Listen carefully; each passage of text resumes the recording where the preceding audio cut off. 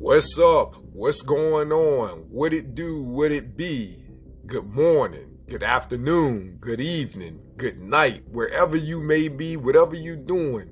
Thank you all for listening to the Mad Nucleus Podcast. And as you know, I'm available on Spotify, Anchor, Google, Apple, and other platforms I can't think of right now. Thank you all for listening. So without further ado, let's move on to today's topic, which is what the title says. Does Hollywood care about their consumers, their fans? Is it ego over the consumer, or is it consumer over the ego? Now, before I go into this, I want to say I thought about doing a one-sided podcast about this particular topic. Maybe seemingly it would look like I was doing a hatchet job on Hollywood, but I said, nah, we're going to take the balanced approach and explore both sides of this thing. So let's dive into it. I've been looking up some articles and I read one that was very interesting. The other and I'm trying to get through. So we're going to read this together. We're going to read these together. All right. I'm going to start with the first article that I came across. There's a bunch of them up here, but a little Google search, you'll get what you need for these podcasts. So let's move on. Let's start it. Let's get this party started. This article from the Santa Maria Times is entitled, Does Hollywood Hate Its Audience? Film Maniacs. All right. Let's read this article. And I'm going to give you my thoughts on what I think afterwards. I'm going to try to read these articles as a whole, give my perspective, my thoughts, everything. So, let's read this article. This article is by, matter of fact, I'd rather for you to listen to this article. I'm not going to read it to you. They got a listening thing. The film and television industry has encountered a massive problem, and it is one of their own making. Hollywood has spent the last few years treating its audiences like the enemy. They rip fans up one side and down the other over backlash after butchering of a beloved property and insult audiences who have no interest in subsequent movies. It seems Hollywood is gunning for the very people who fill their... Just a quick word from our sponsor. You're doing business in... Nah, they didn't tell me about that. They didn't tell me about that. Come on, man. They messed up my flow and my vibe. So I have to read this whole thing to you. They rip fans up one side and down over backlash after butchering of a beloved property and insult audiences who have no interest in subsequent movies. It seems Hollywood is gunning for the very people who fill their coffers.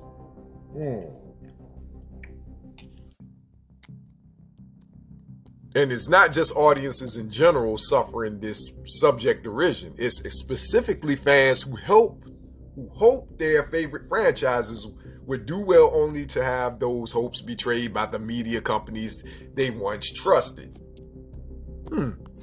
This growing trend among movie studios involves, as Will Jordan, the critical drinker, describes, intentionally provoking and antagonizing fan bases in order to gain attention and deflect criticism from what they've made.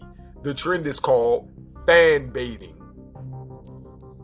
The drinker referenced a Twitter post from user Dr. Thalas Siren defining fan baiting as marketing with the intent of exciting artificial controversy, garnering publicity, and explaining away negative reviews of a new and often highly anticipated production.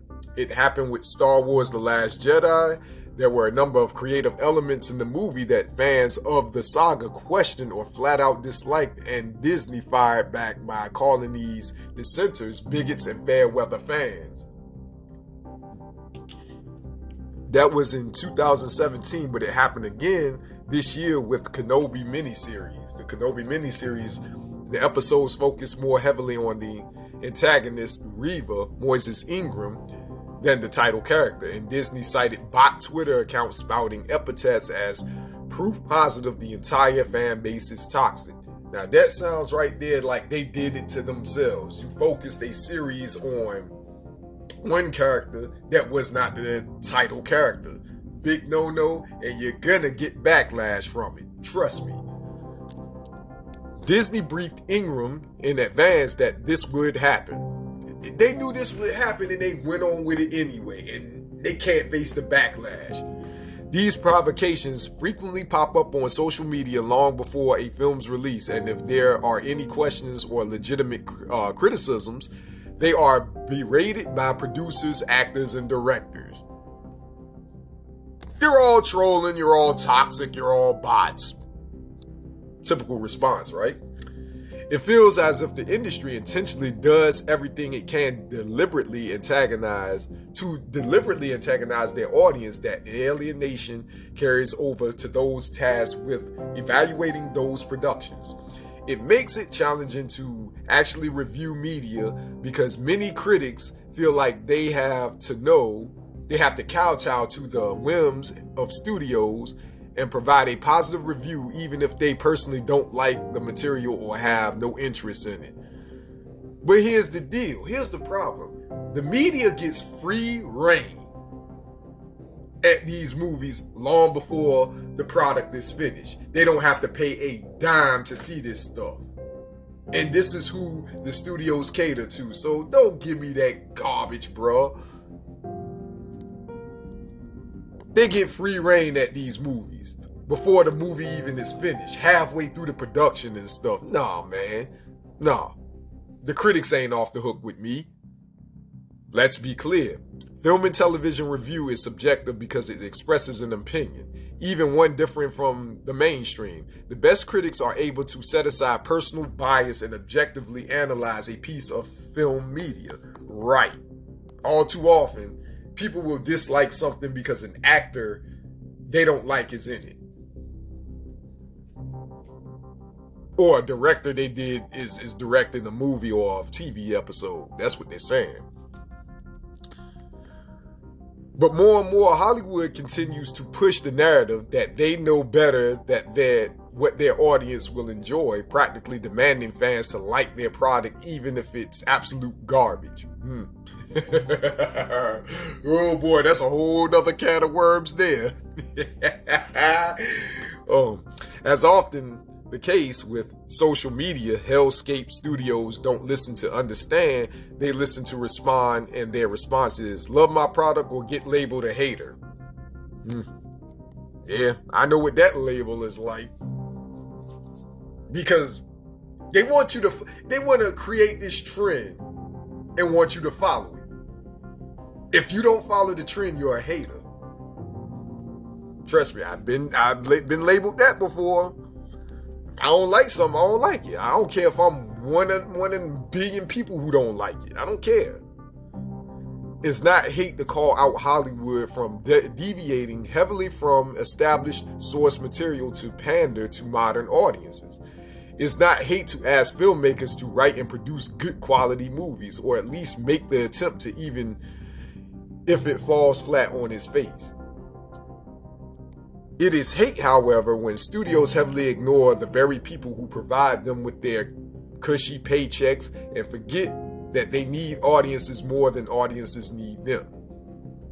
Yeah, because at the end of the day, folks, it is the general audience, not just the general audience, but an audience in general who pay their salaries, who are responsible for these end of the year bonuses. Like it or not, folks, I mean, we can call fans toxic all we want to, but at the same time, if you're not getting a return investment, you're going to have to answer to the investors, this and that, and you're stuck in a whole world of trouble with fans, investors, directors, producers. You know, they're all going to want answers why they didn't get return profit, even though they know why, but they want to hear it from the horse's mouth. And studios are stuck in a dilemma because of that. Yes, this is from Santa Maria Times. Yep, that's the end of that article. So, you know, at the end of the day, what they're saying is, you know, it is better for you to provide a perfect balance of listening to the fans. You know, if you say you're going to do a story of a certain IP or a story based off a book, you know, First and foremost, fans are going to say source material. This is the first time you've done this movie, this type of movie, this type of television show. Let's keep it true to the source material. That's what they're going to say. And, you know, let it snowball from there. Keep giving them what they want. And if you see that cash cow coming, why would you change it? To appease a few haters that don't like the movie or the television show, who aren't going to give it a chance? You know, that's not smart business. It would make you look very dumb. You don't want to be putting on the idiot gear. You don't want to do that. So let's move on to the other side of the spectrum. One I found, why giving into fandom outrage is bad for Hollywood. I didn't get to read this one, but I'm going to read this one. I didn't get to read this one, but I did click on it. I didn't read it as a whole. Okay, they're talking about the Snyder Cut. They did this, this was from March 22nd of 2021.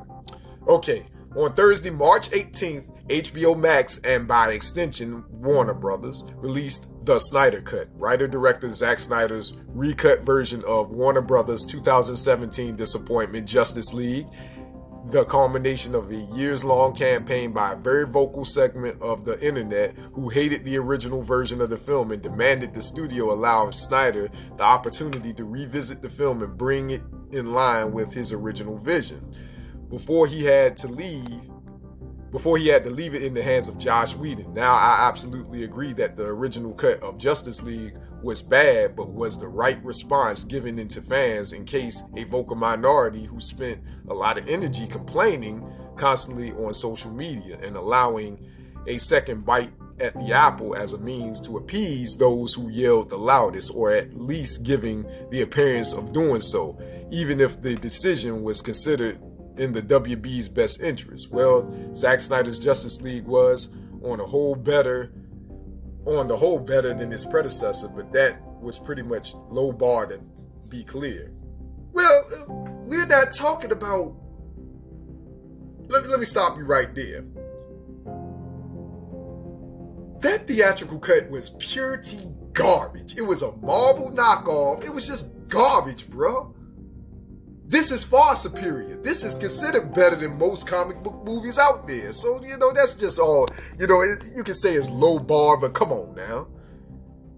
You know, we're not talking about, you know, we're not debating if it's better, whether it's low bar or not. But, you know, they dropped the ball, bro. They dropped the ball big time. So, you know, I don't want to get into that so much. But I'm gonna scroll down this because they're talking.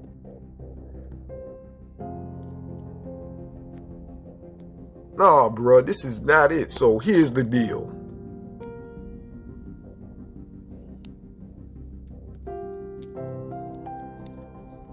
It's bad for Hollywood. I'm out. All right. Take him out in about 45 minutes. All right. You got some food in it. He ain't got a whole lot of liquid in it. All right. Sorry about that. All right, here's the truth of the matter. Sometimes movies and TV shows are bad. It happens. Yeah, we get that. I think we agree on that. But I'm going to start offering my opinions now. For the past further ado, I can sit up here and name bad movies that have potential to be better in their sequels, or you can do spin-off characters. We can talk about all that all we want. That's a whole nother can of worms. But my deal is, there's a pattern in Hollywood that Hollywood is pandering to a vocal minority of fan bases that aren't even really speaking. They're just doing it because they think they can get in their pocket and it's not working. Or they can get the subscribers to their streaming networks and it's not working. they're completely ignoring people who say, I want this type of story. I want this to be source material. I want to see this. I want to see that. And they want to cater to those who aren't even speaking. Why cater to those who aren't speaking? Because who's to say that they care? If they cared, they'd have been speaking. They don't care.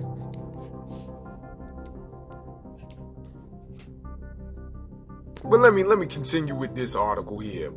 Here's the truth of the matter. Sometimes movies and TV shows are bad. It happens. Sometimes writers get it wrong and directors don't get to present their vision to the world. And sometimes the film or show that gets made isn't the precise story fans want to see. But that's the brilliance of filmmaking and what sets it apart from other mediums. You get what you get. And sure, TV shows are in a slightly better situation than films, in that if a character isn't working or a storyline doesn't click, the writers usually have the chance to course correct mid-season in a non-streaming series, or they can fix things in the next season.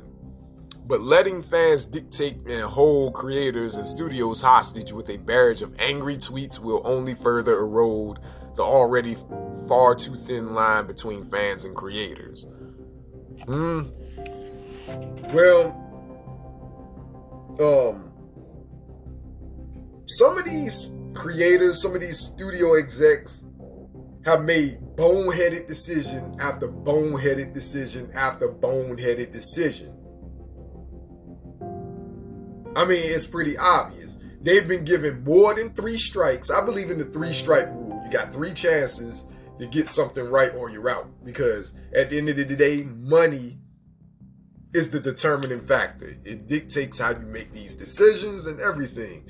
And some of these creators, some of these directors have did dud after dud after dud with the same studio. They go to another studio, they make another dud after dud after dud. I mean,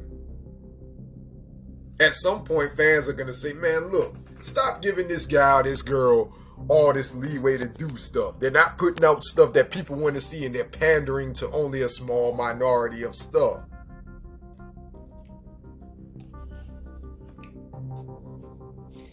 While a studio is the one on the financial hook for a film or a TV series, I'm not advocating for studios to be able to flex their muscles or force a writer or director to continually bow down to their demands, because most of these studio directors don't go to school to be filmmakers. Most of these studio execs, they go to school for business.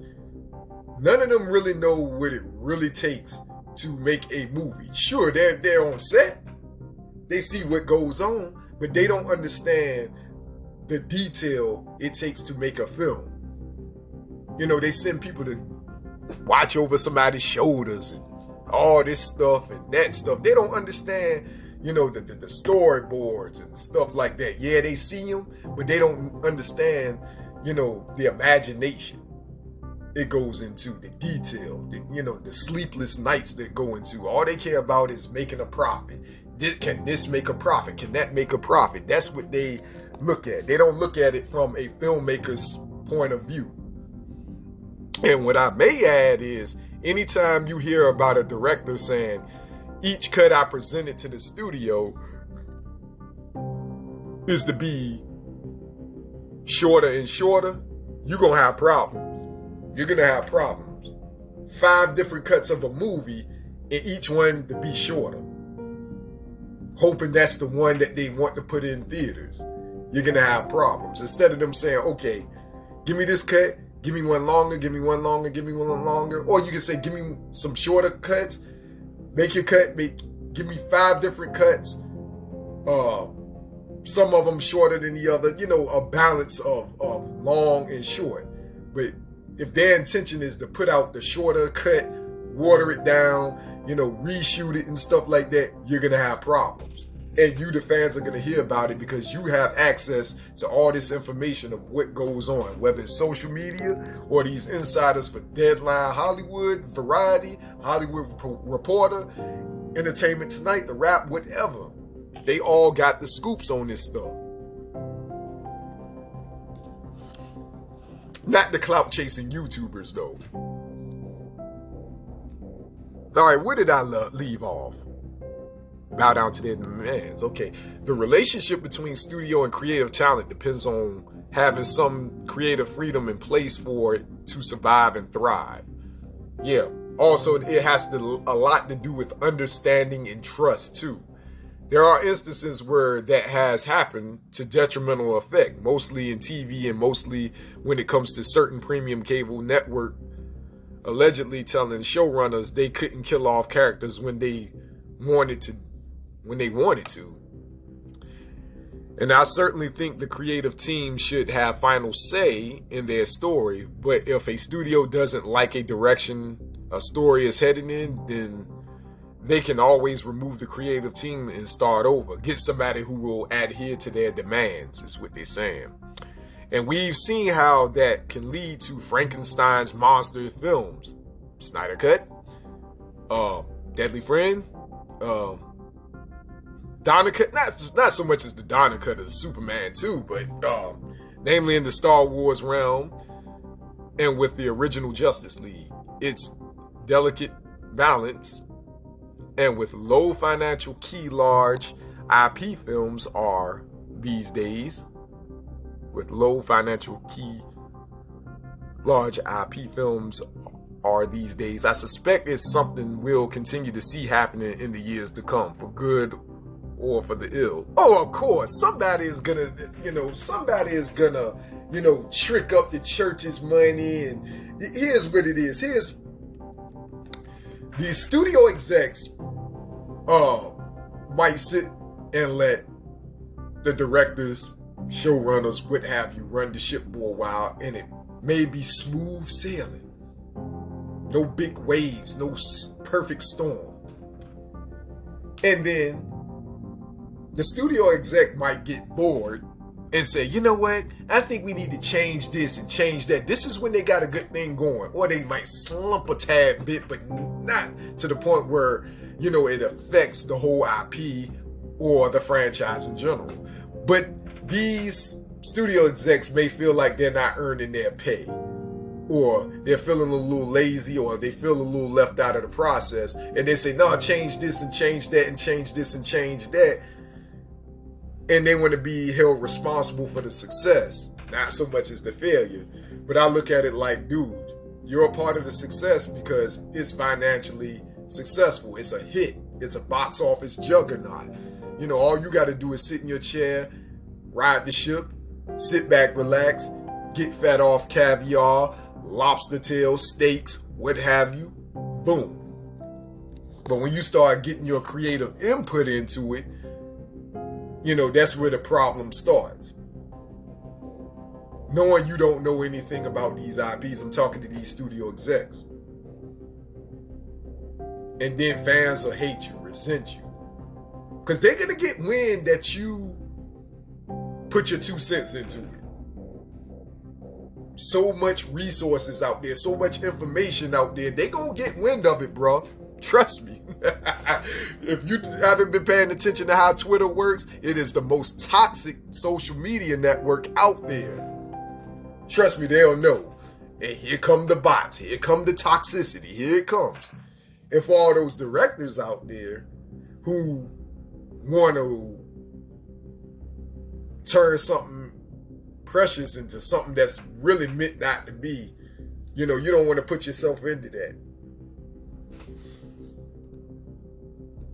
And I'm gonna continue on. Okay, this is it's not too much longer. So I'm gonna continue on with it. And that's where I think all the entitlement stems from. The thin line between creator and fans in the age of social media. Studios encourage their talent to engage with fans online. It's free publicity for the project, and it can serve to increase the exposure of their talent and, in turn, the project. Getting fans hyped about a new trailer of an upcoming episode increases engagement with the end product. And when it is a hit with fans, everyone wins. It's a win-win situation. This is what I've been saying. The talent is embraced, the relationship deepens, and that relationship, which on the whole is one of the necessity for the Creative talent, and rarely as personal as some fans are led to believe, thrives online. But like I said before, about doing it for fans, that's not nearly as important as making sure the bottom line is met. But when things go wrong with the production's receptions, well, then it turns into a Twitter storm attacking anyone involved in the project. Since the talent had been engaging with fans prior to the disappointing outcome, they become the ones who hear the anger and vitriol from the most vocal members of the so-called fan base. Yeah, to be honest with you, yep, they got a point. It's a lot of bots, it's a lot of angry fans on Twitter. You know, all the hashtags and stuff like that. Fans allow their emotions to dictate how they really are, and they make people think that this person is bad, that person is the worst type of person in the world. I would urge fans out there of any product, don't let your emotions get the best of you. You know, if you don't like something, say, I ain't like it too much. I don't like it. Maybe in a few years they can reboot it and do some things with it, but I don't like it. It was just this. You can have your grievances and leave it at that, but don't go at the creators and send death threats and all types of vitriol, because that's just wrong. And I'm not a moralist, but wrong is wrong, man. Got to call out fans for their toxic behavior, but also you got to call out these creators for swaying away from source material, not staying true to it. You know, especially if it's the first time you've ever seen it on screen. And you got to call out these executives who keep meddling and breathing down the neck of these creators. All three need to be called out. All of them. All of them. And call out these clout-chasing YouTubers for giving you false information too, and these clout-chasing podcasters. All of them need to be called out. All of them. In the worst situation, it drives the talent offline completely, but it gets noticed, and then others who felt the same will pile on. And those who didn't, well, they tend to get drowned out by the mob. And then the think pieces arrive asking if fans were right. Sometimes if the lead creative has enough goodwill with the fan base, they can turn them toward a scapegoat. The network, a studio, critics who didn't see their vision, maybe even someone else who worked on the project. Then things get really ugly. And the studio is put in the position of either commenting or staying silent and allowing someone else to potentially get blindsided in the melee. Yep, just what I said. Somebody gets scapegoated all the time. Somebody, every instance with Star Wars, Star Trek, DC, Marvel, somebody gets scapegoated in these IPs. Harry Potter, Lord of the Rings, Game of Thrones. If that gets led astray, somebody gets scapegoated. The last season of Game of Thrones, somebody got scapegoated. But with the Snyder Cut, we've had our first instance of a studio not only commenting on the outcry from fans, but also giving them exactly what they asked for their petulant cries. A whole new film. Is this the new norm? Well, I look at it like if studios leak out information, they got to be careful of who's in the room, because information will leak out. If you say that, I'm going to give an example. If you get wind that Batman is being the badass Batman that you always dreamed and desired of, why in the world would they change it? Instead, they changed it to a Batman cracking jokes. A goofy Batman. That's what they changed it to. What you saw in the theatrical cut was Batman cracking jokes about, something's definitely bleeding. And instead of him being the badass Batman that came out with a gauntlet that blocked Superman's heat vision. We didn't get to see that in the theaters. We got to see it in the Snyder Cut, and you saw the reception of it. Will other studios do the same? Well, personally, I doubt it. Disney has no need to remake the final 2 films of the most recent Star Wars trilogies, despite fan outcry and a desire to see it happen, because their Star Wars IP continues to thrive. No, their Star Wars IP is thriving on television, on streaming, not in the movies. Fans are hating the movies now. Hence why they're going to be peeping Rebel Moon later this year. Rebel Moon might be the Star Wars movie that Disney dropped the ball and whiffed on and not continuing on. This might be the movie that fans want to see, and not the goofy, childish Star Wars that they've messed up. Now, they're doing good on streaming, but not that. And the MCU continues to print money for Disney as well, but DC and Warner Brothers were in a much more precarious position. Their DCU hasn't achieved the same success as Marvel's counterparts, so I suspect they figured they needed to keep the fans happy as possible. Whereas when you go off script and going left field with all this other stuff, it's not going to thrive.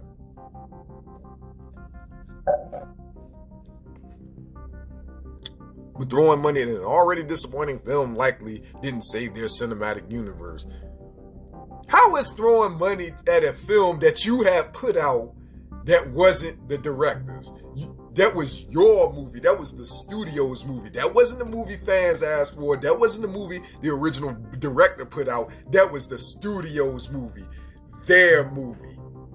That's them. They had the answer for the problem and they tried to duck it, but the fans didn't let them duck it. You got to answer for your blunders at some point.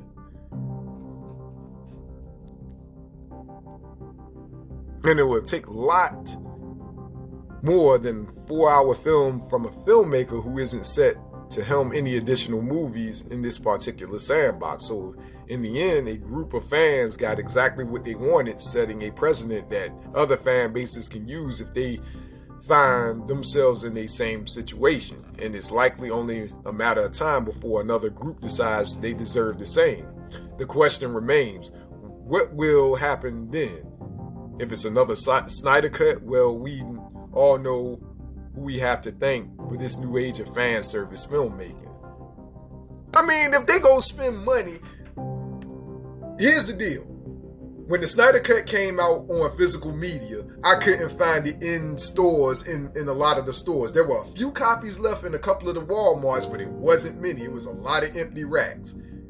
It sold a lot on digital media, and it sold a lot on physical media. And that costs more than going to the movies, because you're talking about $20, $25, $30 Blu-rays and 4K HDR.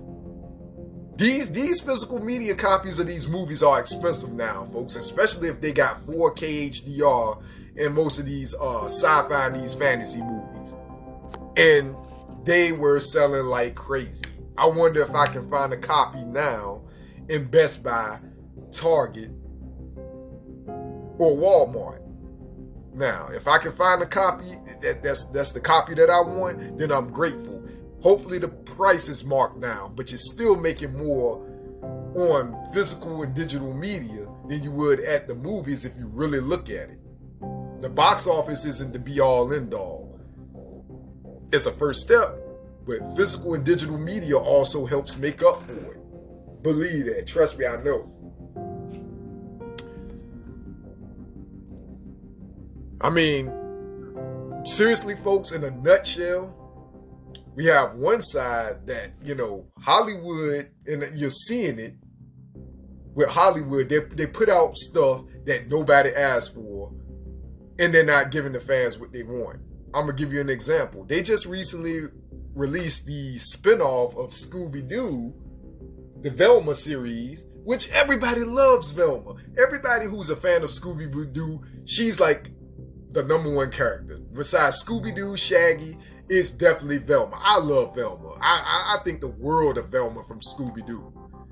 But they released a LGBTQ, I'm going to say an alphabet version of Velma that doesn't make sense. Nobody asked for that. It's like pandering. No disrespect to that group of people, but nobody asked for that. And I don't even think they asked for it. And of course, it's voiced by Mindy Kaling, so they gave her, they colored her brown, which I'm fine with because it still looks like Velma, only she's colored in brown. I haven't seen the show, so I'm not going to pass judgment on it, but this is a prime example of what fans asked for and didn't ask for. And I might glance at it because I'm a fan of Velma. I love Scooby-Doo, you know. But if people like Zaslav and Iger and some of these other people really care about what fans think, they really listen to fans, yes, put out a Scooby-Doo spinoff. But listen to what they say in the comments and stuff like that. You might get an idea of what people want. Nobody's saying do exactly what they want, but you get a general idea. You put out a Velma series, people love Velma, but not quite the Velma that they were looking for. I don't think nobody was asking for that. That's just an example I'm giving you. And also, I made a podcast about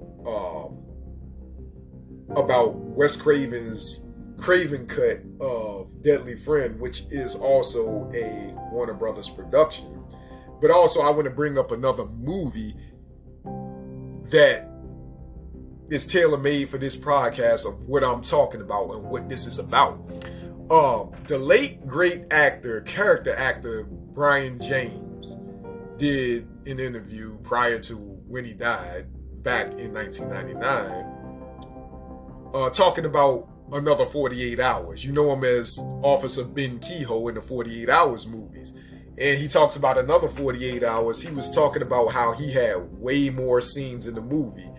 And he said he got a general idea of the movie being cut down to 1 hour and 35 minutes when the initial cut was close to 2 hours. And when they said, no, we want an 1 hour and 35 minute cut, he pretty much knew a lot of his scenes was going to get cut. And when he saw it, his suspicions and what he expected was just that. He was like, I had more scenes in the movie and it didn't affect the plot. I can see why it wouldn't affect the plot. He said he had more scenes and he understand what they were trying to do. He understood it. But he said I had more scenes. And it's a prime example of when a actor goes to try to promote a movie, they don't know what kind of movie they're promoting. Because things are cut, they do these pickup shots, they do these reshoots and stuff. You don't know what kind of movie you're promoting.